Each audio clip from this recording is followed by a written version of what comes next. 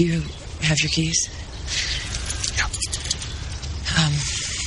Let's park 3 blocks down on the right.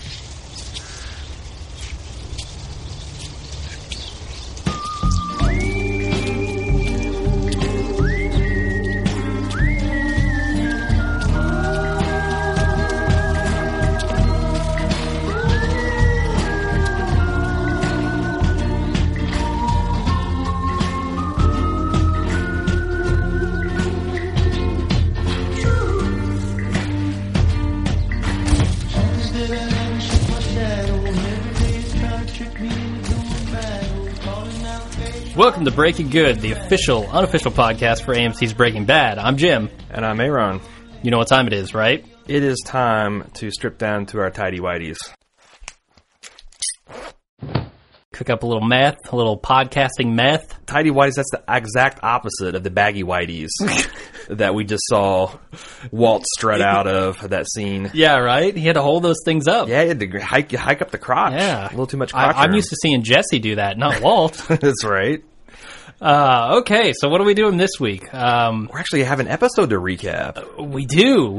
It's the series premiere, right? Right, we can take or season premiere. It's a season premiere, Yeah, yes. not series. We got the lazy man out. We don't have to make up any content. We just have to feast upon the content This of is going to Gilligan be and company. a pure recap, is that what you're saying? That's all we're doing? I'm just saying it's a lot easier when they give you the meat. Sure, yeah. We bring the potatoes. I've got potatoes. We've got a recap for you.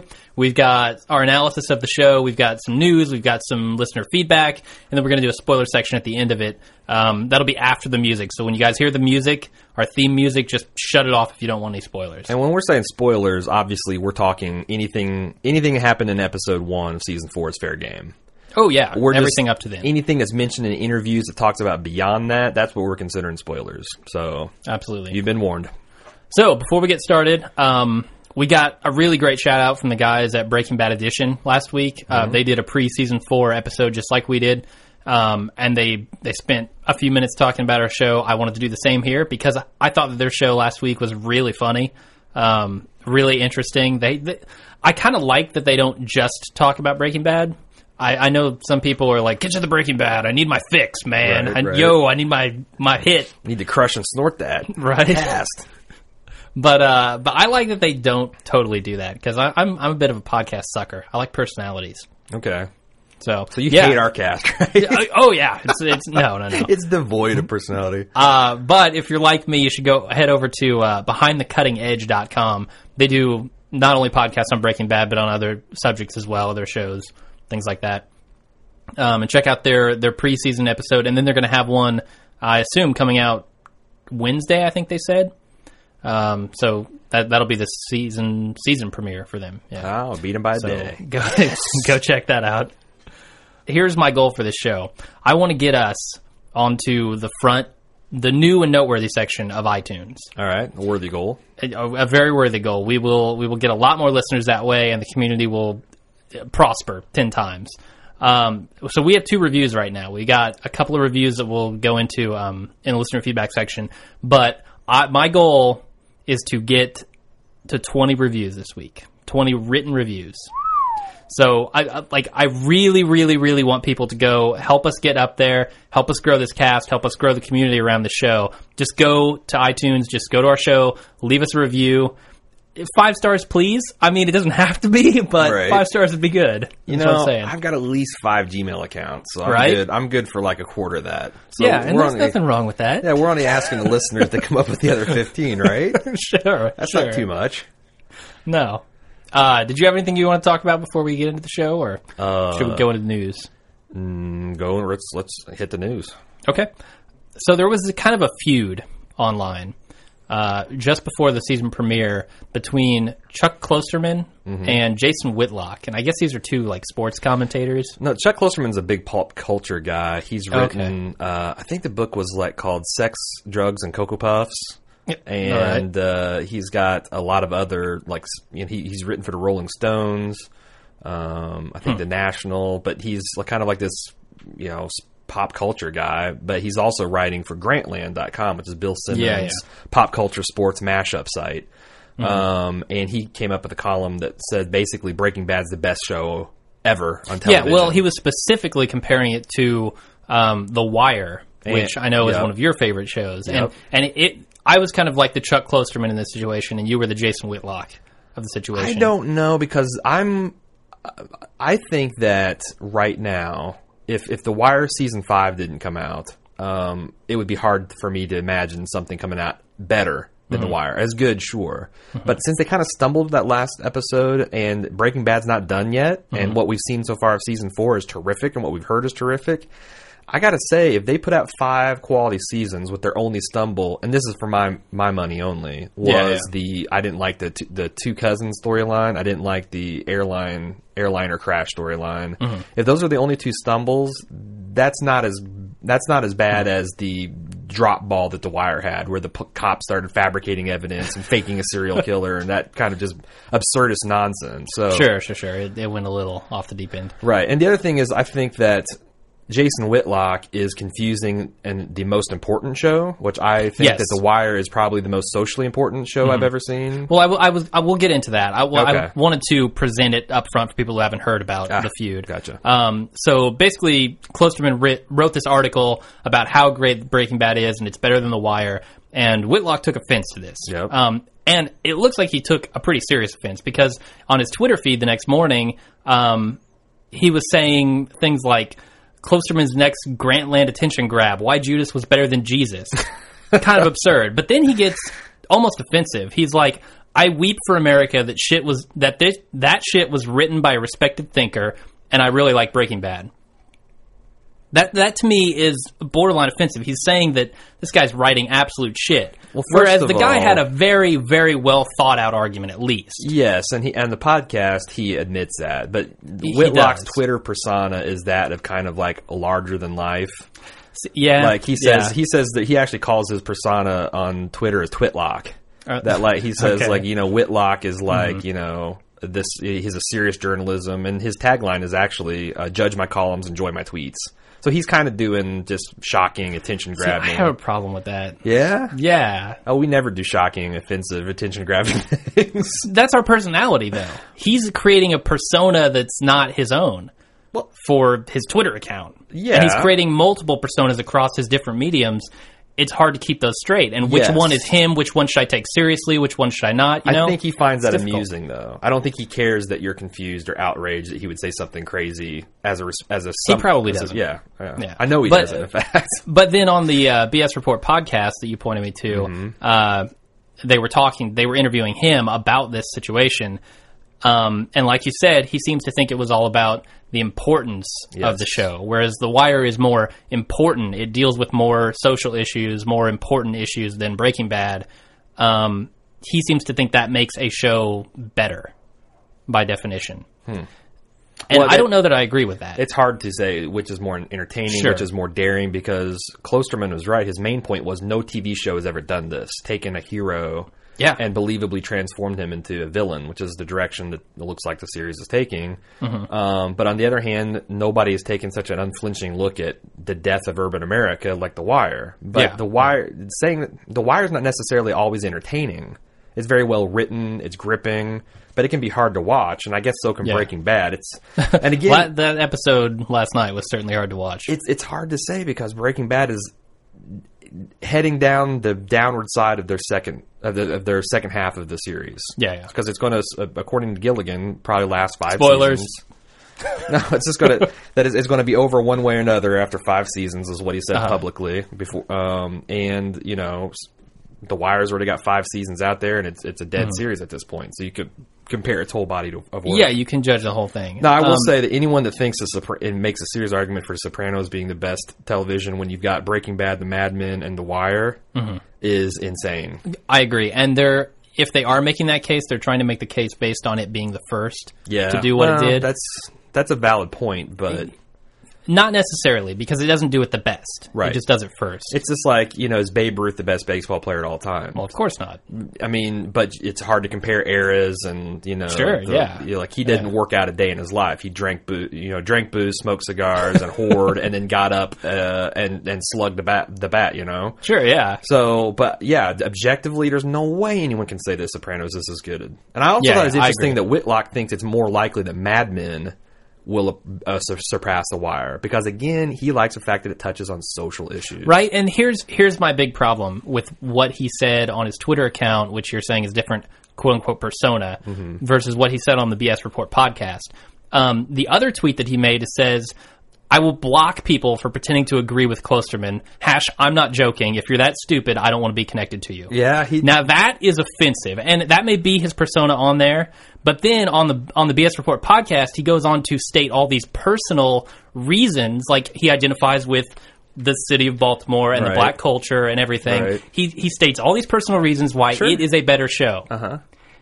Yeah. And yet he's blasting people for not agreeing with him. Yeah. After stating that his own personal reasons for liking it. Now, I don't know whether he would actually do that, but I do know he blocks people routinely. He sounds like he would. His account, and I think it's kind of funny, but, you know.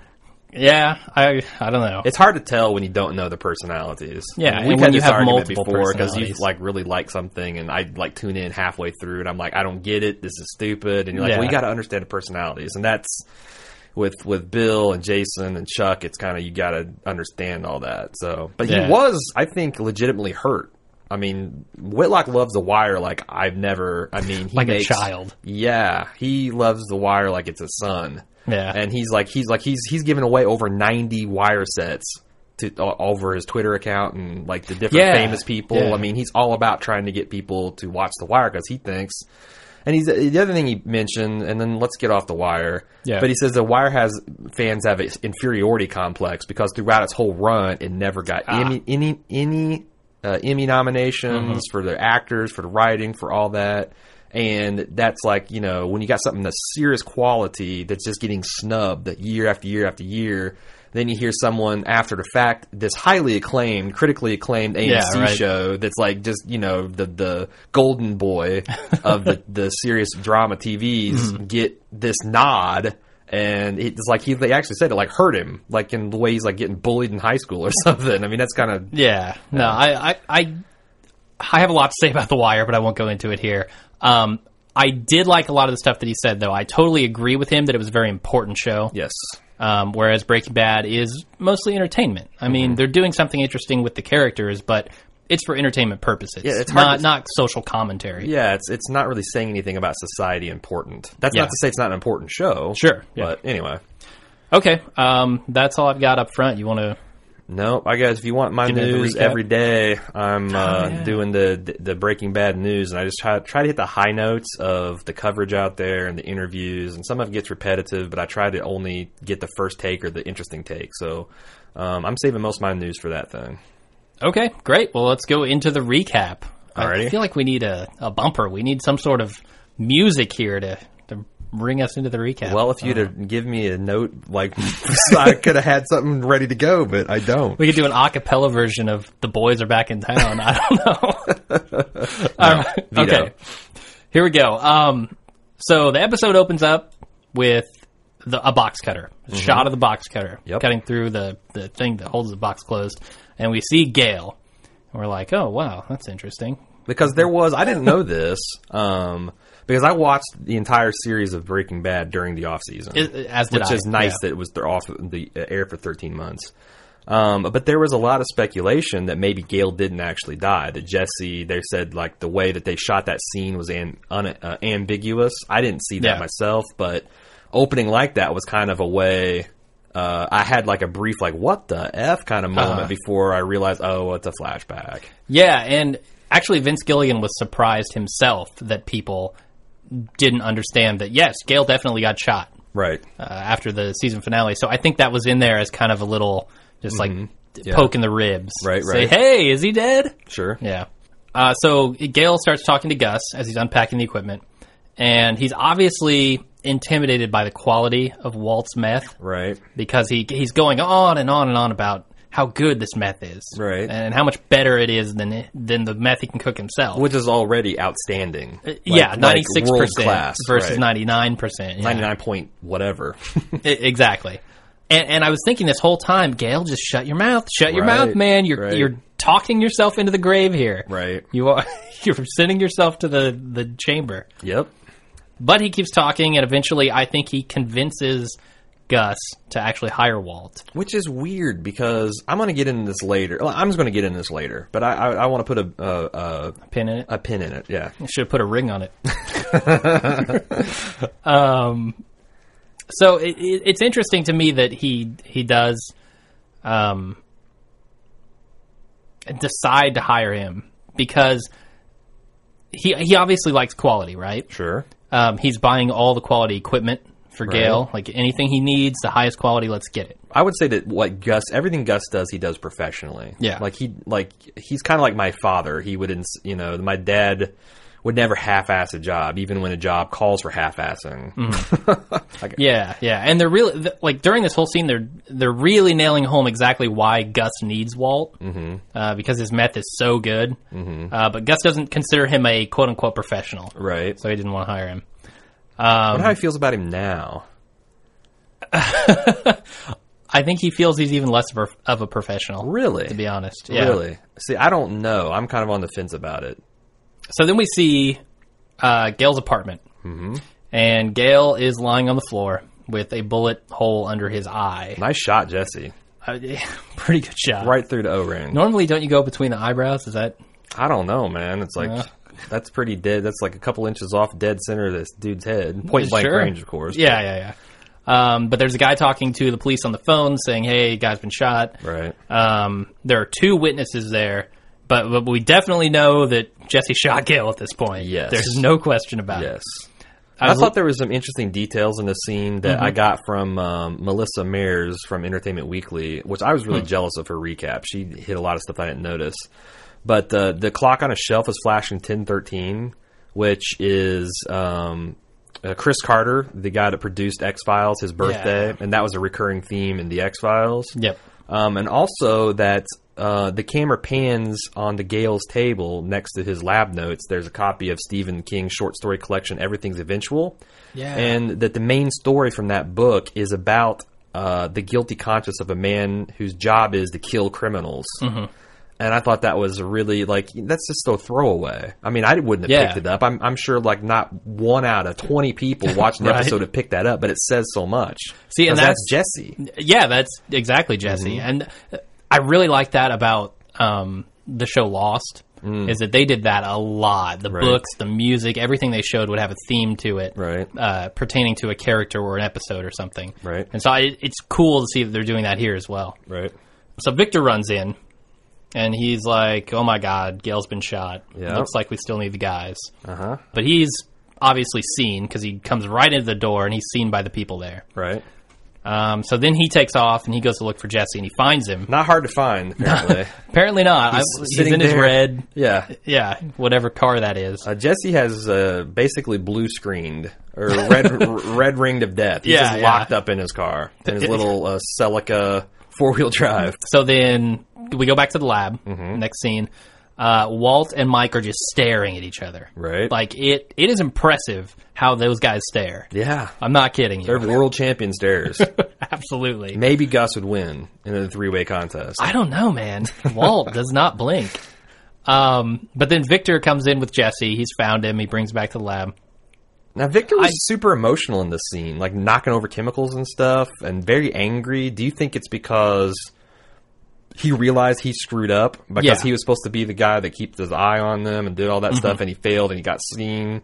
Or was he angry because these guys tweaked his boss? Or no, I think it was because he knew he screwed up. Really? Yeah. I don't think he knew how bad he screwed up. Right. So then Mike is talking to Victor, and he finds out that Gale's been killed. And it looked to me like when he first, because he just said he's gone, a couple times. And Walt was looking at Jesse like he didn't actually do the deed, I thought, at first. I didn't pick that up, but... But then he says he's dead or whatever, he's killed, and Walt changes his expression. So Mike calls Gus. Right. And I noticed a look on Walt's face when he was talking to Gus. He looked both very worried, of course, about what Gus was going to say, but he also looked like he had a lot of pride in him that he had just pulled off this maneuver, this gambit. Yeah. And I thought that mix of the emotions there on his face was really interesting, something I haven't seen. And interestingly, we'll talk about this a little at the end of the episode, too. I think at this point, Walt has finally learned to respect and appreciate Jesse as a partner. Like someone has got the stones to do something and not just like luck into something. But Jesse's not feeling it the same way about Mr. White. I don't think? No, I think Jesse is kind of over that. So I think they got interesting places this partnership's going. Okay. So then we cut to the next scene, and it's Marie coming over to see Skylar to hand her more bills for for Hank's treatment. Apparently astronomical bills because they shocked Skylar. Like she kind of staggered when she saw them. And how long has it been since Marie delivered a bill? Because there were a stack of like 5 of them. I don't know. I don't know what happened. Last time it was 1. This time it's 5. She says they're getting bigger. Right. I'm actually wondering if Marie's penchant for stealing is going to factor into this at all. If she's maybe fudging the numbers I don't know. on Skylar. That would be... That would be a move. It seems like they're moving her character away from being unsympathetic and to being very sympathetic. That would be an interesting rope-a-dope they pulled on us. Not like they haven't done it, but... They have done it with that, yeah. So but she notices Walt's car in the driveway. Right. And she's wondering what that's all about. She assumes that Skylar and him are sleeping together again. Right. And I noticed that Skylar didn't correct her. You're right. She never made a point to say, no, that is not happening. Right. Interesting. Well, I'll talk about that more later. Okay. So Marie leaves and Skylar investigates. She's looking around for Walter.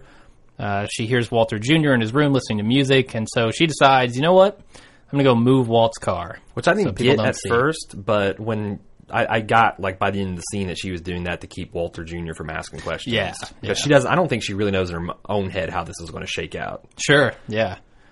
She's very unsure. But I noticed that they still have the stupid thing in their wheel well with the key. Why? Why would you keep one of those? Who thinks that's a good idea anymore? I don't know. I just think that's the first place you check. It shows how that Walt is still kind of an amateur, I think. Yeah. This scene... Because at the end of the last season, you're kind of, like, want to think, oh, wow...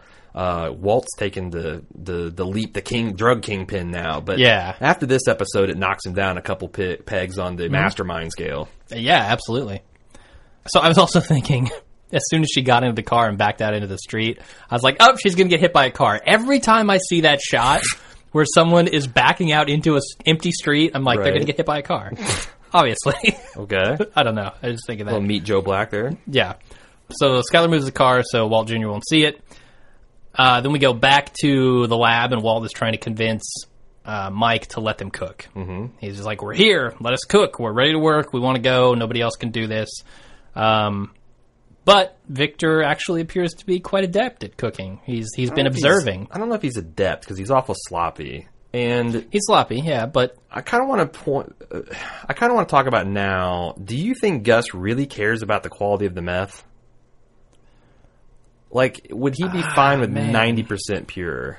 Or, because everyone makes a big deal, like, Walt's like, this has got to run on this operation, or he's going to lose all this money.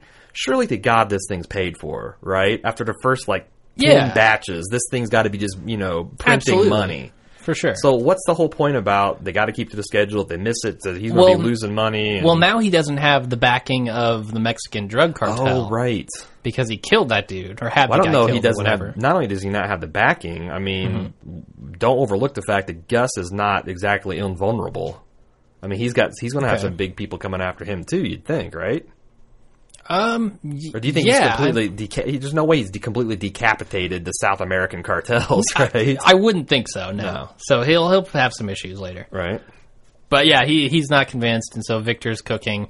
I was wondering at this point what Victor's position was going to be. Was he going to be Gale's assistant, or was he going to be like an insurance policy for Gus if Gale and Walt didn't work out? Yeah, I don't know. I mean, he was just told to keep his eye on him, but I don't know if that meant, record everything they did or anything like that. And again, I just come back to, I just can't believe Gus cares about the quality of meth this much because for damn sure the meth heads aren't going to tell.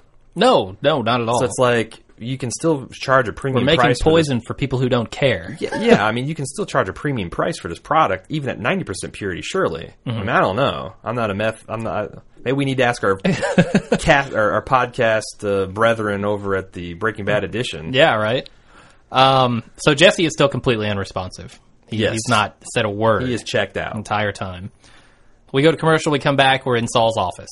And there is some lunatic trying desperately to get into his office. Right. Was that a homeless guy? What was going on there? Because he looked like he had no money for a lawyer. The thing is, when you saw the scene of Skyler and Walt sitting in his office before, sure, most of those people didn't seem like they had money for a lawyer. But doesn't have the most upscale clientele. Well, but on the other hand, like anyone that gets injured, that's his, like, he's an ambulance chaser, right? Among other things. Sure. So anyone that gets hurt, he sues the insurance company and keeps like half of whatever he gets for these people. So they don't need money for a lawyer. He's not a $250 an hour upfront kind of guy, retainer kind of guy. So I could see him, maybe he slipped and fell at McDonald's and he wants to cash in. But I love everything about Saul's outfit. I love his security guard and how he sits down. The man looks like he's about to lapse into a meat-based coma. Yeah, that guy is not long for this world. Like, I'm like, the other thing is, like, I thought maybe he was, like, eyeing the girl and getting aroused or something, and then the way she was looking at him, but then I think that she was concerned that he was not going to make it through the next 5 seconds. Right. He's having a series of elaborate heart attacks. 1 foot in the grave, man. Yeah, he is not healthy. I was wondering what they're waiting for in this office. Are they just there to service Saul, or are they waiting on something? Not. I wouldn't get out of town. I know this isn't a family cast, Jim, but come on. Yes, I think that's exactly right. That the security dude is kind of like. But what about the girl behind the desk? Well, she's got to answer the phones.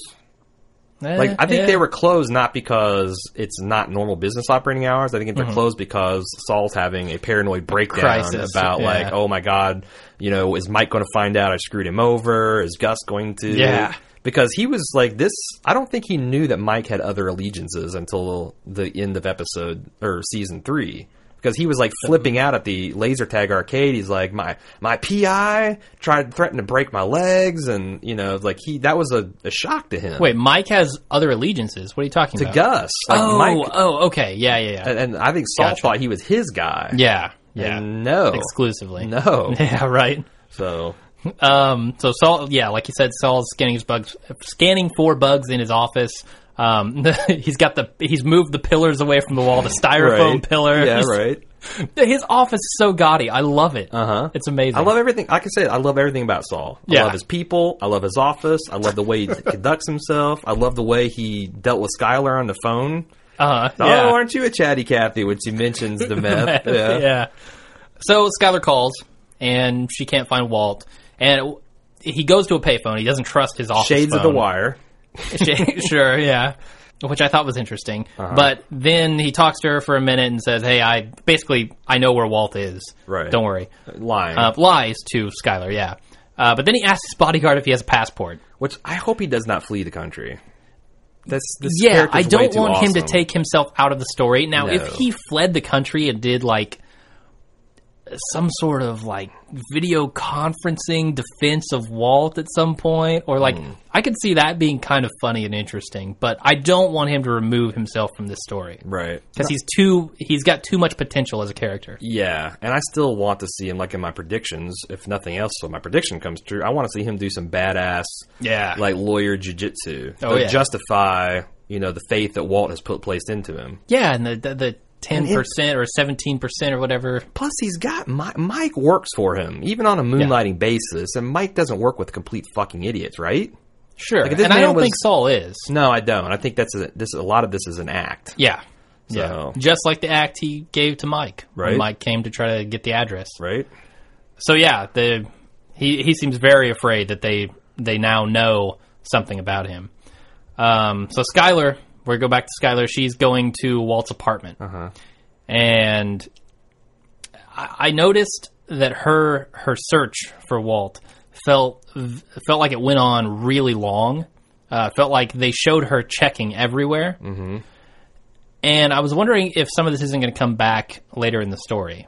Like, surely the eyeball, when we get to it, That has to be some sort of sign, right? Well, someone mentioned, I saw, it might have been the Mayers woman, the Melissa Mayers from Entertainment Weekly, but she mentioned that there's like a lot of appearances of that eyeball throughout the series, and that have some sort of symbolism that a character is being watched, or the eyes on them. And I just wonder if that's, now that Skylar's involved herself in a criminal enterprise, the eyeball is watching her now too. I wonder. Because the other time I saw it is when the cousins picked it up. Yep. And they were outside watching Walt. They were waiting for him to come out of the shower. I wonder if somebody doesn't have Walt's apartment bugged. Like an I see you sort of thing. Because I think Walt's carrying that around. Yeah, no, what I'm saying is at that moment when she looks at it, I wonder if someone doesn't see her. Oh, I don't know. I don't know. Because at that point, I guess when he brought it home, his house was bugged because Mike bugged all that stuff, right? Yeah, but didn't he take that out? Yeah. Well, no, I guess at that time it was bugged. Yeah, because that's how he knew. I don't know. I bet there's like 10 listeners right now, like waiting to correct. To correct us.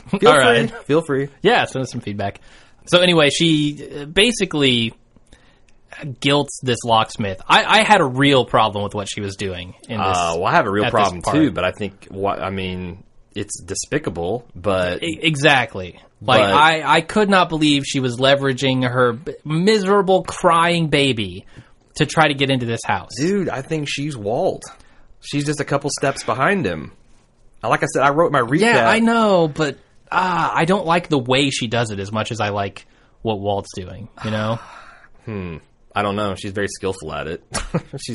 I think she might even be a more skilled manipulator than Walt.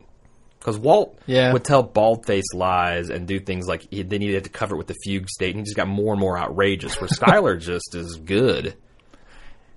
But something has to give there, right? Like, you think this locksmith is going to come back and... No, God, no. Later we've never on? Seen, no? I don't think we'll ever see the locksmith again. He wants to... Because the thing is... He did something wrong too. Sure. So I think that's where, I think when he closed the door, we're never seeing that again. Yep. That's my prediction. Should I put it on the board? Sure. Yeah, why not? Are you going to predict? Okay. No, that's too easy. Some random character. We'll never see them again. The guy who dabs his fries in ketchup and Denny's will never be seen in another episode. Okay, so then we go to the next scene.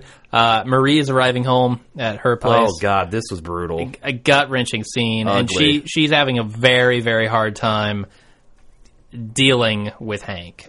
Just not dealing with him, but being able to support Hank through his trauma. Who wouldn't? I mean, Hank is like a lot. The word "shell of a man" is kind of cliche, but Hank is literally a shell of the man. When we first see his face, he's almost unrecognizable. He looks like he's heavier. His face is all drawn, and he's not shaven. He's collecting rocks. Yeah, what's that about? I don't know. I don't know if that was hinted in that he had this kind of fascination with crystal. I think it's kind of interesting that it's crystal. Sure. I don't know if it's just that or if there was some other, he was a rock hound from before. I don't know.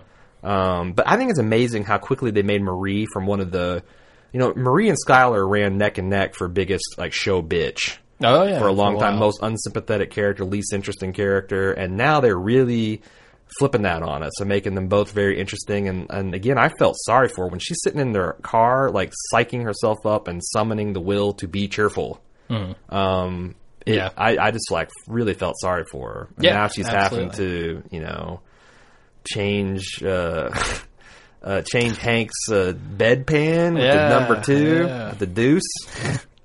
Absolutely. Yeah, I'm wondering how that's going to play out, because I could see that going really dark places. Oh, sure. Well, the previews for next week kind of hint that, which we'll talk about later.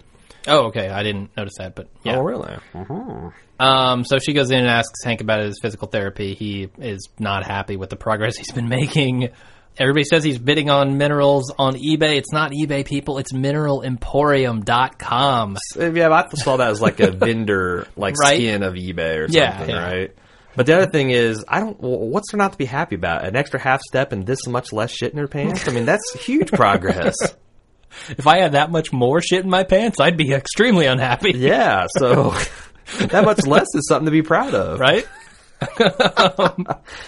So, yeah, I'm wondering where the rocks are going, or the minerals, I'm sorry. You ain't got the minerals, governor. So then we go to commercial, we come back, and Victor is still cooking in the meth lab. Mm-hmm.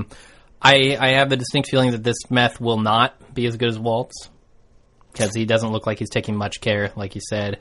He's sloppily pouring chemicals. I have a distinct feeling that meth is going to be ruined because I don't like. You don't think they kept cooking while they were disposing of his body? I don't know. Maybe they probably had to keep on schedule, right? Yeah. The man said get back to work. He did. I would get back to work if the man said that to me. Especially if he has a box cutter. I've got that on a screensaver at work to motivate me. You know, every time before I open up Google Chrome, get back to work. I'm going to make that the alarm on my phone. Get back to work. Well, yes, terrifying. Yeah. So I noticed that Mike was drinking the remnants of Gale's coffee. Like he pours himself a glass of Dead Man's Brew. Which, even days after, I bet it's still a pretty good cup of joe. Probably still pretty good, but it's running low. I'm wondering what Walt's going to do once it's all gone, you know? He may flip out. Or he might just start brewing the coffee as a way to kind of... Because Walt does weird ritual things. Like, remember with the Crazy Eight who wanted the crust cut off of the bread? Yeah. And then he started cutting off his crust, too. And I wonder if now he'll start being passionate about coffee. Because it's like, you know, as he kills people, he takes on their bits of their personality. It's kind of psychotic, really. Well, when he moves to Colombia to become a drug lord, he'll have to like coffee. So he's getting warmed up. So Walt is trying to That's converse. The funny thing is I bet they could take Gale's coffee invention and just destroy Starbucks. Right? I mean, you know, charging $6 a cup of coffee, that's gotta, you know, there's much wider... He'd still be selling drugs. Much wider array of the populace is addicted to coffee than the meth. Oh, I think you could take Gale's coffee recipe and go with that. Maybe so. Maybe that's episode 2. That'd be season 6. Season 6. Jesse the Coffee Man. Wow.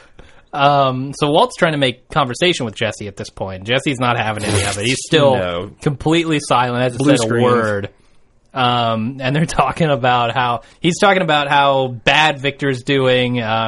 He's saying, he's going to forget the aluminum. Yes, I bet he's going to forget the aluminum. Yeah, you stupid bastard. You have no clue what you're doing. God, Walt is such an idiot sometimes. Yeah, right. Because, of course, Victor remembers the aluminum, and he's like, oh, son of a bitch. Right. But Gus finally shows up, and he is pissed. And have we ever seen him look that good? Like, every single time I've seen him, he's dressed nice sometimes, but like manager of a chicken store nice. Right. I mean, he was wearing a $1,000 suit and looked fantastic. Maybe the only other time I've seen him in a suit even is when he went to the police station and donated to Hank's thing. I still think he was looking Chicken Man in that. I mean, this guy looked like... Did he have the hat? Did he have the visor? This guy looked like Lex Luthor in a big budget production of Superman or Magneto or some other supervillain or a vampire from some Blade series. I mean, he was he looked like $1 million. Absolutely. He looked like an $8 million hole in the ground. But he did not feel like $1 million. That is for sure. He was angry. No. So throughout this entire scene, we get no words from Jesse. We get 5 words from Gus. Exactly 5 words. Exactly 5 words from Gus. And as it plays out, like I noticed just how much they were saying without words. I almost felt like Walt's commentary was unwanted in the scene.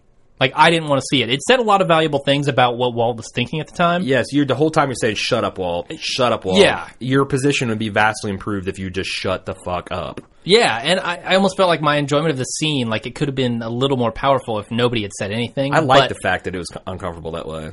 Really? Yeah. Okay. And the other thing is, the scene was I clocked it, 10 minutes from the time Gus stepped in the door to the time he stepped out the door. 10 minutes. If there was no dialogue, that would be an interesting experience or experimental TV. Yeah. But it just made, again, they're knocking Walt down a couple pegs. They really raised him up in season 3, and they're knocking him down a couple pegs, showing him how much he still had to go. Because he was terrified. Yeah. Oh, he was absolutely terrified. He's trying to justify his actions to Gus. Right. He's saying, basically, what did you expect me to do? Roll over and let you murder us? Gale's death's on you. Yeah. And that's, you know, I liked your take last night on your instant take that Walt is still incapable of taking responsibility for anything. Yeah. I Even mean, his own actions. This reminded me of his long rambling rant in the school gymnasium about how no one's really to blame. If you want to blame anyone, blame the government. Except for, you know, if he had a box cutter held to his neck, that would be that rant. Yeah. But the chemistry interrogation he put Victor through is pathetic. Like, anyone understood what the fuck he was talking about. Yeah, no one would ever understand that. But he didn't have to, like he pointed out. It's a short order cook situation. Right. But I did notice that when he was talking about that, he mentioned the chiral centers of something.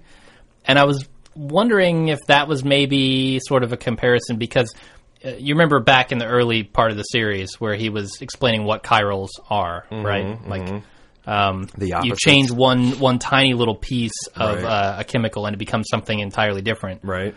I was wondering if that isn't sort of an analogy with him and Gus, because I feel like they're very, very similar, except for in one regard, and I think that's Walter's pride. Oh, I don't know. Chicken Man's awful proud. I just don't think Walt is prepared to do anything like, and he's not as cold yet, because it's like, you know, he sees a man stuck like a pig and he almost throws up, whereas Gus is just boring holes through the man's eyes, man. Yeah. Yeah. And what did you think was going to happen in this scene? Because I was actually shocked when he slit Victor's throat. Not only was it shocking itself, I thought what was going to happen is he was going to cut up Walt and Jesse a little bit. Not anything that would, like, you know, disable them, but like carve some kind of warning in their chest, or just like, you know, again, with a box cutter, you can do some pretty horrific damage. It's not life-threatening. Sure, yeah. And I thought that was, we're going to see like a torture scene, and probably of Jesse, that he was going to torture Jesse in front of Walt. But when he grabbed Victor and slashed his throat, my jaw was on the floor. Yeah. Just how vicious it was, how sudden it was, how cold Gus was doing it. I mean, it's just like he was slaughtering a chicken. I honestly didn't know. I knew that they weren't going to kill any of the main characters. Obviously. That's the one line this show has not crossed, right? They've not killed any main characters yet. No. The biggest main character would be it wasn't Badger, it wasn't... Combo. Yeah. They killed him. But he wasn't really a main character. He was a side character. Oh, no. So, and Gale now. Right. Both side characters. So they haven't done that. So no I was sure they weren't going to kill any one of them. Gilligan's no George R. Martin, for sure. Right. So I honestly wasn't sure what was going to happen, but in retrospect, it makes sense. The lowest ranking guy in the room, the least important guy. Somebody has to die in this situation, so it's him. Right. I did notice that Mike was genuinely shocked. Oh, yeah. When this happened. Like, he did not expect this from Gus at all. When he slit his throat, that's what I noticed like on the second viewing, is he actually drew his gun and pointed at Gus like... He was just like, I don't know what to do, but my instinct is, this is a crazy man, I'm putting the gun on him. Yeah, right. Like, he just, that I think shocked his professionalism. Yeah. Because I think he knew Victor screwed up, but I don't think that Mike sees eye to eye because I don't know what kind of relationship Victor and him had. But it had to be some sort of professional, like, you know, collegiate, you know, I don't think they're best buddies or anything, but that had to, well, I mean, what do you think? He's thinking, if he did that to Victor, what's stopping him from doing that to me? Exactly. Like, the next time I screw up, that's going to be me on the floor. Right. And how minor does my screw up have to be? Yeah. He's reevaluating everything he knows about Gus in that moment. Yes. And it shows on his face. I really thought that everybody shown in that scene, Mike included, and Mike, I think, could have gotten overlooked, but the way he played that reaction to Gus just put him right up there with everyone else, as far as I'm concerned. Oh, yeah, all the actors, man, and who knew, I don't know what this guy's name is, I forget it already, it's, who, God dang it, what is this guy's? Giancarlo Esposito? Gus? Yeah. That guy, who knew that he had this in him? Right. And I don't know. I wonder, because Vince Gilligan said he was pretty sure that he would be able to do everything he asked and more, because basically the script is like Gus gets, you know, Gus gets undressed. Gus gets dressed. Gus kills the guy. Gus gets undressed and dressed again. And then, a list of what people were thinking in their heads. But that was basically the whole scene. Yeah, oh, sure. So it's amazing that he could carry that and taking his glasses off and taking his tie off and hanging up clothes so freaking menacing. Yeah. And twice he gets dressed in that scene, dressed or undressed. And we absolutely cannot take our eyes off riveted. Of it. Yeah. We've never seen Gus get his hands dirty either. This is the first time he's ever done anything that would relate him to a crime. And he's formidable. I mean, when you take his shirt off, he's solid. He's a big dude. He works out for sure. Yep. But yeah, he's a dangerous guy now. We know that. Yep. And everyone in that room knows that now. So the scene lasts 10 minutes. We've been talking about it at least that long. The one thing I want to talk about, because they switch scenes. Unless you had something else. No. The switch scenes, I want to talk about how artful this show uses blood and gore. I mean, the two close-ups with the music playing, of that like ambient industrial music playing of the rivulets of blood running into the gutters, and like when they shove Victor, because that's what happens next, the cleanup phase, which is going to involve our old friend, hydrofluoric acid, and a presumably hydrofluoric acid safe tub that they're going to stuff Victor into and then dissolve him. Yeah. And when they when Jesse lifts up that thing so Walt can clean it and the light shining through and you can almost see like a spinal column and just use your imagination on that bucket. It's really disturbing. It's extremely disturbing. And I think that can you imagine that the practical effects guys must have had a ball with the gore and the blood and making it do all those crazy things. Absolutely. I'm sure they did. And I love I think Walt and Jesse as a criminal duo, I think Mike is very impressed with them at this point. Because this is that body disposal method is almost foolproof. Yeah. And he's kind of like skeptical, like, I don't know. And like Jesse's like, trust us. Yeah. You know, this will work. This is going to do the job. And I think that was very impressive to him. Not the fact that they used Gale as leverage and they're willing to do that. And the fact that they had this ingenious way I think he's seen they're not a bunch of idiots don't know their ass from a hole in the ground when it comes to crime. Yeah. A little amateur still. And this plays into my prediction that Mike's flipping the tables on Gus, man. I think that prediction is a lock at this point. You think? I do think too. That's the way out. Yeah. Another thing that I noticed when they were cleaning up is that Mike definitely at this point almost feels sympathetic for Walt. Right. Because when they're trying to stuff Victor into that barrel, right, they're like having a hard time and they can't get him up off the floor, and Mike goes over, he's like, I shouldn't be doing this, but okay, I'm going to help you out. See, I saw that he was just kind of disgusted at that point. I had a very different read on that. Just the way when you see him, pick up the barrel and just walk past it, and kind of like his body language is just like, yeah, that's why I read it anyway. Okay. I also love the sound design because they play that industrial like ambient, creepy kind of music, and then they also mix in like squeaky wheels and hydraulic sounds lifting. And it's like the sound design in this super lab murder scene was amazing. Loved it. Okay, I didn't really notice it when I was watching, but I'll have to go check it out. So then they're in the Denny's, right? Or whatever diner that is. Which that was artful too. They go from the swirling blood to the swirling ketchup. Yeah. Pretty awesome transition. But Jesse, at this point, I think he's off the deep end, or he's just resigned, I think, to the situation he's in. When they showed Victor being killed, Walt almost threw up in his mouth, yeah. And Jesse looked like he went from blue screen to, like, his jaw was set. There was hatred, like, anger. I think he's going to scary places this season. Yeah, I think he could be on another round of Downward Spiral. Oh, yeah. I think that's definitely going to happen. Yeah. And he was just like, in contrast to Walt, who couldn't eat, he's like scarfing down his Grand Slam. He's making these darkly humorous, like kind of, I bet Gus had to look a long time for Gale and bring him along. He's like, bet he regrets that now. Yeah, right. But the thing that really struck me about the scene is Jesse saying that, well, at least we're on the same page now. Mm-hmm. And Walt's like, what page is that? Because Walt is afraid to say, hey, we bought us some time, but that's it. And Jesse's like, no way. Yeah. We're made.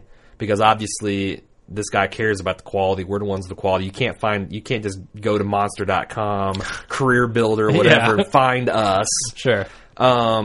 But he says, we're on the same page, and Walt's like, what do you mean? He's like, if I can't kill you, I'm going to sure as hell make you wish you were dead. Yeah. What does that mean? Man, to be honest, I'm not sure. I don't know either. I really want somebody to write in and tell me, because I honestly am not sure. Like, unless Gus kept them as slaves in that dungeon, which he didn't, because they let him out, which and I'm is wondering kind of why they did that, yeah. Yeah. Why he didn't at least have someone with them or tailing them or something. Yeah. I just don't know how that's going to play out. We're on the same page. Yeah. Well, they all know that they all want to kill each other, right? Mm-hmm. At this point, everyone is gunning for everyone. Yes. And anybody slips up, they're dead. Right. Like, Walt's going to have a hard time killing Gus because Gus is extremely careful. Mm-hmm. Gus has a hard time killing Walt because he needs him to make the meth. Yeah. Jesse, I don't know. Can't be killed by Gus because Walt won't cook if he's killed, exactly, as he said. Although I wonder if that's actually true, and I wonder if the Chicken Man wonders if that's true, too. He probably does. Because, he probably does. You know, if like, they can blow Jesse away, and Gus says, you know, you don't cook, I'm killing Skyler, and I'm killing Holly, and I'm killing Walt Jr. Yeah. And I'm going to kill Hank, and I'm going to kill... I mean, he could, like, wipe out his whole family. Oh, yeah. And, you know, it's like, I would cook. Right? Walt would be insane not to cook at that point. Yeah. So I don't think Jesse is untouchable by any means. Right. So I'm actually not sure why he wasn't just killed in the lab. Yeah. I don't know that Gus knows that about Walt, though. I don't know that Gus doesn't know that the family's so important to him. That's possible. Yeah. So, anyway. Okay, so I think that's... Well, no, we've got one more scene at the end where Walt goes to pick up his car.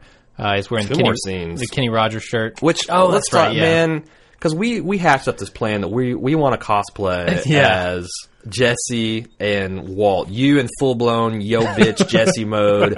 Me in full-blown Heisenberg, and we're going to get some Blue Rock candy, and we're going to hand this stuff out in little bitty baggies at like some kind of like Comic-Con or Gen Con or PAX. I gotta say, that was when I saw the white jeans, Kenny Rogers, red Chuck Taylors. I'm like, I want, like I said in my recap, I want to get a flash mob of that organized somewhere at some convention. Yeah, that'd be How awesome. awesome would that be? Everybody wearing that outfit. That'd be pretty sweet. And I started to source it. You can get those T-shirts, and then it's just a pair of baggy jeans and red Chuck, Converses. I'm ready. Let's go. I love that.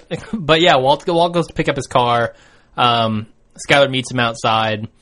And what do they talk about? I can't actually remember. He says, like, where's my car? She's like, well, Walt Jr. is going to wake up, and I didn't want to raise too many questions. And he's like, raised eyebrows? That was smart.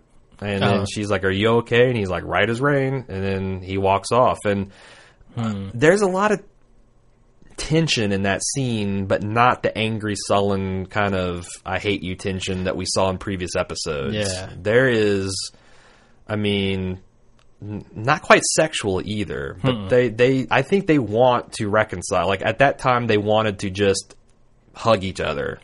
Yeah. But they weren't, neither one of them was going to take the first step.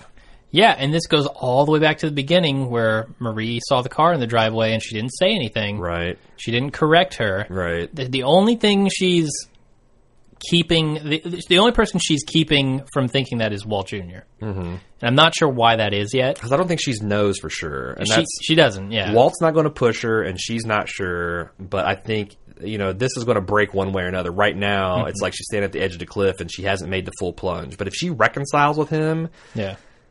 She knows that means she's breaking bad too. Well, and vice versa. If she breaks bad, she probably has to reconcile with him because who else is she going to find at that point? Yeah, right. Like if Walt on his spree had tried to go out and find someone and bring them into the fold, it probably wouldn't have worked. Right. And I don't think she ever stopped loving Walt. Yeah. And she's still angry. She's still hurt about all the lying, but she's starting to see the necessity.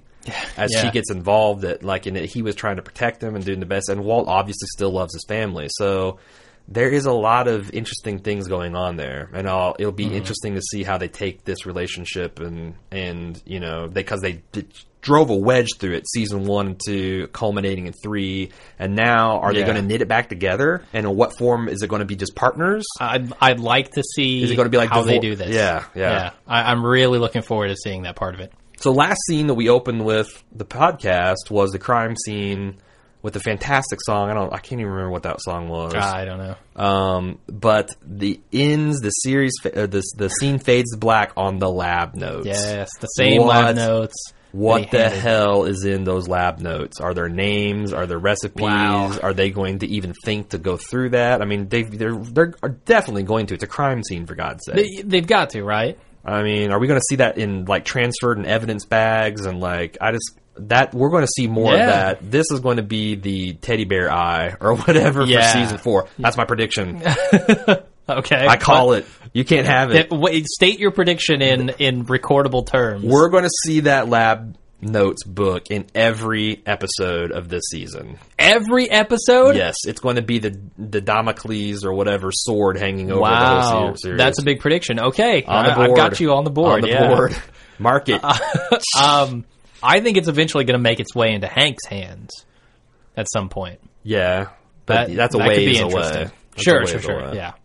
Yeah, he's still got a long journey ahead. I can see his partner next episode, honestly, saying, "Hey, we got this drug-related, and snapping him out of his thing, back on the Heisenberg trail." Yeah, and following it from home and the internet and doing all that kind of stuff. So, yeah. So that's it for the recap. That was the last scene. Yep. We're pretty far in here. Do we want to do some? Because I have a lot of questions that I want to ask you about. Go for it. About the series in general in this episode. Interrogate me. So I've read. Put the box cutter down, for God's sake. You don't need to do that. Let me answer the questions. I just want to ask: did they see you? Did anyone see you? just a bunch of looky-loos. So I've been reading where people have said that it was strongly implied in the opening scene that Gale was a meth user. And I didn't pick up on that at all. No way. He was obviously a marijuana user. No, not necessarily. Dude, flavored tobacco in that hookah. Yeah, right. Yeah, I guarantee it. With the way Gale was, he's brewing tea, he's singing Italian songs, whatever. I bet he's partaken. No, I don't think so. Okay, well, we differ from that, but the fact that he's a meth addict, in fact, when he made great pains to say that this is excellent, but he's like, I mean, to purity. I don't think he's ever tried it. I don't think so either. Hell no. I know. The strongly implied he's a meth user. What was their evidence? I think he's honestly one of the purest characters on the show. Oh, yeah. In fact, I wonder how he got into that. Did they explain that in season 3? They might have. I don't think so. Okay. I need to go back and... I didn't make it as far as through season 3, so I need to see if they talked about his motivations, because it's hard to find somebody like that. I mean, he's very intelligent, almost a Renaissance man, and he's cooking meth for the Chicken Man. How the hell did that happen? I don't know. He's in Los Palos one day, and... So I see you like that hamburger. That's right. He Want to cook meth? Yeah. I don't know. So you totally disagree with that? I disagree with that. I did too. What evidence? What strong implication? Did they mention anything? Because that's actually shocking to me. I can't remember exactly what they mentioned, but they said it was strongly. Listeners, if this thing is on and you feel this way, please send us. I don't care about the rest of people. Send us mail and forget the iTunes reviews. I got to have you justify that, because I don't get that at all. All right. Enlighten me. My other questions to you, well, two of my other questions are, has Walter crossed the line for you yet into bad guy territory? And if so, when? Yes, but like Chuck Klosterman said, I find it very impossible not to continue to justify his bad behavior. So I would say he has not crossed the line for you. No, he's definitely crossed the line. No, you don't hate him yet. No, I don't hate him. So when am I going to hate him? Yeah, when is he going to turn into the Marie or Skylar of the first 2 seasons? I don't know. It'll be interesting to see how he can break, because it's basically Vince Gilligan trying to break the audience. Right. And I wonder if the show will still be watchable if you don't like the main hero. I don't know. They'll have to shift the protagonist will have to be something like Hank, right? Or someone Jesse, we still maybe. we identify with and want to see succeed. Because you can't just have a show about an irredeemably unlikable asshole. Yeah. It's a murderous asshole. Yeah. You can't. Like, you couldn't have a show starring Tuco.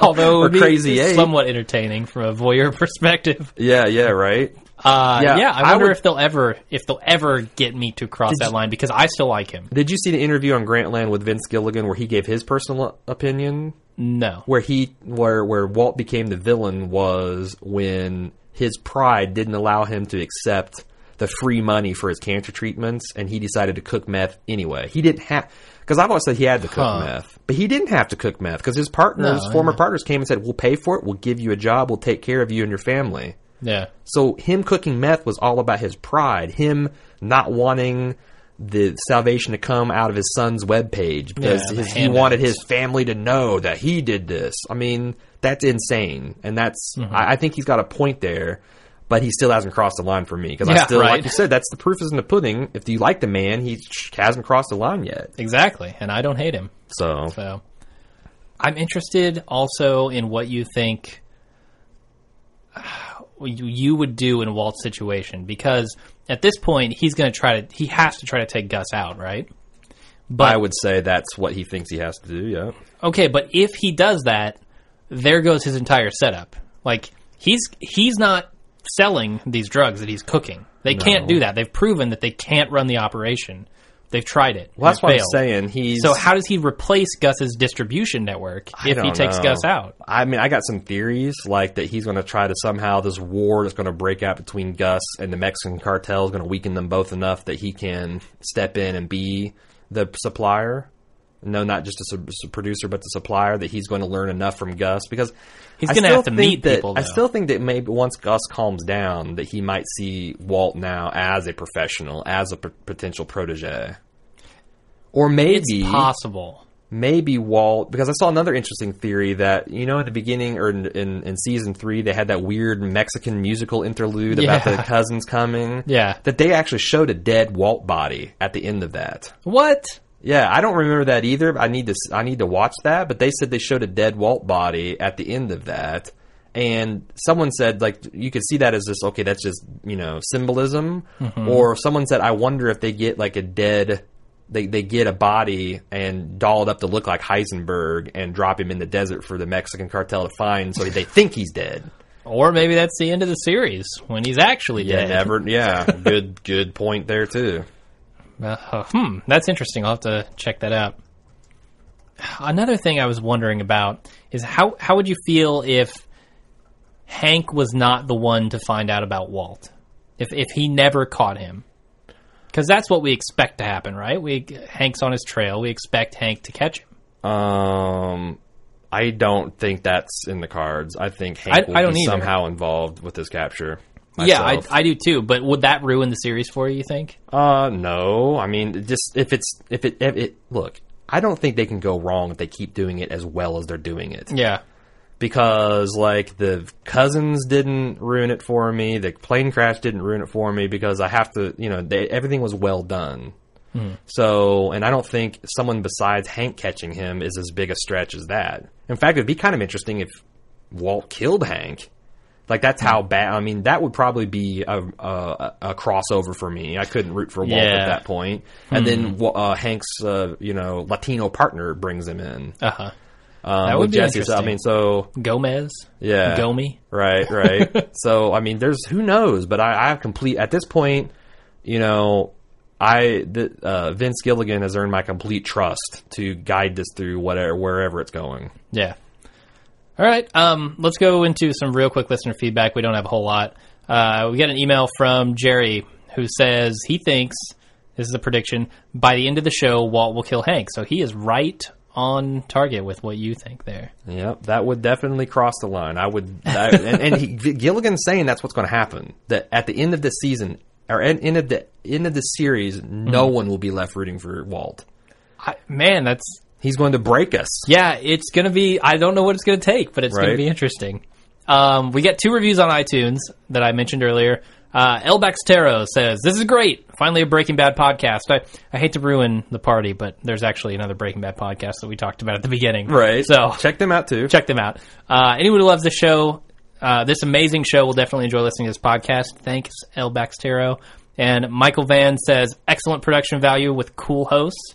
I like to think I'm cool. I actually like the compliment of our production values because we worked really hard to get this set up and sound good. We have an $8 million hole in the ground where we cast. Yes, our podcasts are 99.0 my god pure, and we're proud of that number. Absolutely, that number was hard work to get. And then he says, "Looking forward to watching season 4 with these guys." Sweet, thanks. Hope we haven't dropped the ball. Yeah. Our actual recap, your preview is pretty good. Actual recap, not so much. Pretty terrible. So that's it. The next show is going to be titled 38 Snub. That represents the 38 snubs they got from the Emmys this year, since they're like, what's this? Not been on 13 months, not eligible bullshit. Yep. So that's it for the show. We're going to do spoilers afterwards? We're going to do spoilers after the music. Thanks for joining us if you're tuning out. You can follow us. You're going to have to... Facebook.com and I put search. the link to like us at the end of every one of our podcast posts. So that's the best way to find us until we get 25 of y'all to like us. Then we can have a nice little Facebook.com/breakgood. And won't that be nice? I'm doing Twitter all day, every day, practically. Twitter.com/breakgood. He's working that like a rented mule. Could have been worse. That analogy could have been way worse. Yeah, I saw in your eyes. They kind of widened. You looked like a Walt right before Gus slit Victor's neck there. It looked like Jesse staring at Walt. Or staring at Gus, rather. Yeah, right. Where else can they find us? They can email us, breakinggood@baldmove.com. Forums.baldmove.com. Yeah, and breaking there. Yeah, get on the forums, people. It's nice. Yeah. And breakinggood.baldmove.com. I every day got your Breaking Bad news. Yes. Jim's got a lockdown on Twitter. Hope posting you guys enjoy it. Insightful articles and all sorts of stuff over there. So that's it for the non-spoilery section. Join us after the break. With that said, until next time, I'm Jim. And I'm Aaron. Let's put our clothes back on.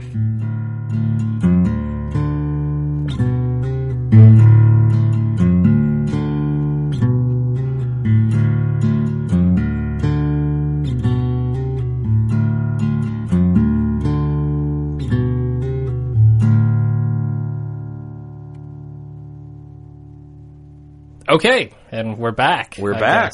That transition's so weird when we don't have the music. I know. Should we go ahead and play the preview for 38 Snub? Sure, let's do it. All right, here we go. I'm going to try to bring the levels back up. Next episode of AMC's Breaking Bad. I want you to understand, I didn't want any of this to happen. There's just one thing you and me got to talk about, and that's this. You're so strong today. All right, just quiet. You know what this place needs? Get me in a room with him, and I'll do the rest.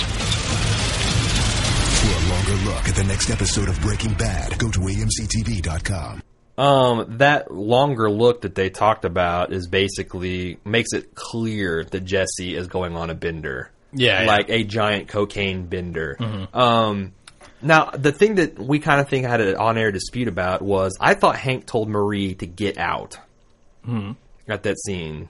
Yeah, he did just then, right? Okay, right. So what did we have an argument about? I thought you said that didn't happen. Or was it something with Jesse? No, I have no idea what you're talking about. Okay. I have no recollection of the conversation. All right, so let's talk about this point by point. Yeah, let's. The first scene, Walt is finally transforming back into Heisenberg. And he's saying, I didn't want any of this to happen. And he's talking, it looks like, from the back of the guy's head that he's talking to Mike at a bar. And then we have the scene with Jesse's, not girlfriend, but almost kind of girlfriend that he met at the support group, and she's asking him about this brick of money. We see Hank struggling with physical therapy, telling Marie to get out, which that'll be interesting. And then again, Jesse's life of excess. And Walt requesting the audience with apparently Gus. Mm-hmm. So I don't think there's no way Gus gets shot or gets taken out next episode. Mm-hmm. No effing way. I can't see it. That has to play out for at least a few more episodes. Well, plus, if we're going to talk spoilers, that interview I talked about with Giancarlo. Yeah. What does he exactly say in that interview? He says something about a very big showdown. It's going to be basically who can outsmart the other person, and that Gus is going to be very surprised by... Oh, is it Giancarlo? It's Giancarlo, I think. Okay. But he says... Well, you're Spanish. You're the one supposed to know. I'm not what are you talking Portuguese? about? Spanish, Korean? Italian. I think you're Korean. Yes, I'm Korean. But no, he says that Gus has the upper hand still. He's smarter than Walt. Right. He's more experienced than Walt.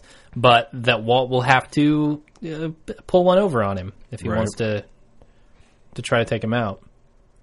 I thought it was interesting. He said, it's a proving moment for Gus because we've never seen Gus do something so formidable. This is the final chance that Gus is giving Walt to step up. He's giving him a warning. He's saying, do it my way and you'll be all right. It's a moment where Walt could step up and really embrace a part of him that's Heisenberg. But he says that's not going to happen. See, that's what I thought. I think Gus still has the door open for him to be a protege, but Walt is going to try to go on the offensive. Which is what we all want to see, right? Yep. None of us want to see him continue to cook for Gus. Yep, and Esposito says you'll have to see Walt get very, very tricky to even get in Gus's presence. Yeah. So, interesting. So and he also says that Gus also still has his eye on Jesse, still's gunning for him. So you got any new predictions other than the one that I put on the board? Or yeah, I have. Still got some spoilers to dish? I have a couple of predictions. No, I was just... I wanted to talk about the money, kind of speculate on what that brick of money is. Did she find it because he's slinging drugs again? Did she... Like, what's the significance of that? Have we seen it before? Maybe he tried... See, that's the thing. I wish I'd seen season 3 all the way through again. Yeah. Because I kind of almost think that he left that at her the last time I saw her. Again, there's like 30 listeners saying, no, you stupid sons that just watched it. But I don't know. I mean, I'd have to see... I have no theory about the significance of that money. Okay, dead end. Yep. So predictions. I have a couple predictions. I'm not going to go with my first one because that's kind of generic and lame. That's our show, generic and lame. My God, our podcast is called Breaking Good. How much more generic and lame can you get? One of the non-generic and lame ones is that Saul's bodyguard that we saw before, the very heavy-set dude. Meat Coma? Yeah, Meat Coma Man is totally a goner before the end of the series, or I predict that his fatness will keep him from helping Saul in some way. Huh. That his weight will become an issue. His health will be at issue in this show. I just know that when you've eaten so much meat that your sinuses are packed with hamburger. This man could eat corn. No, he eats nothing but meat. He lives on an all-meat diet. He is Atkins to the core, and his sinuses are... Shouldn't he be thin? That's why he couldn't breathe. His sinuses are packed full of ground beef. The man can't act as a bodyguard in that condition. No way. No. He's intimidating to look at, but he couldn't run a foot if he had to. I don't think he's intimidating to look at. It's hard to get past him to get to Saul. Oh, I get. Yeah, if he stood in doorway, I would be looking for the emergency exit. But other than that, no, I could think you could handle him. So yeah, that's my prediction that his weight is going to be a factor in either his death. My prediction or Saul's is he's going to have moves like freaking Chuck Norris. It's going to be the ultimate rope-a-dope, man. This guy's going to bust in. He looks like Fat Morpheus, and he's going to move like one. Do you think that's air you're breathing? That would be amazing. I can't tell. My sinuses are packed with meat. Oh, my God. All right. Not an actual prediction. Prediction void in 48 states. Yeah. Hawaii and Alaska. It's not. They're still good in that. So my other prediction is that every episode, because there are a bunch of them, every episode with a weapon name, someone will get killed with that weapon in that episode. Oh. So, like, Box Cutter. We saw someone get killed with Box Cutter. 38 Snub. I think someone's going to get killed with that gun. Possibly not Gus. Bullet Points, I'm not sure about. I won't predict that one, but Shotgun, definitely.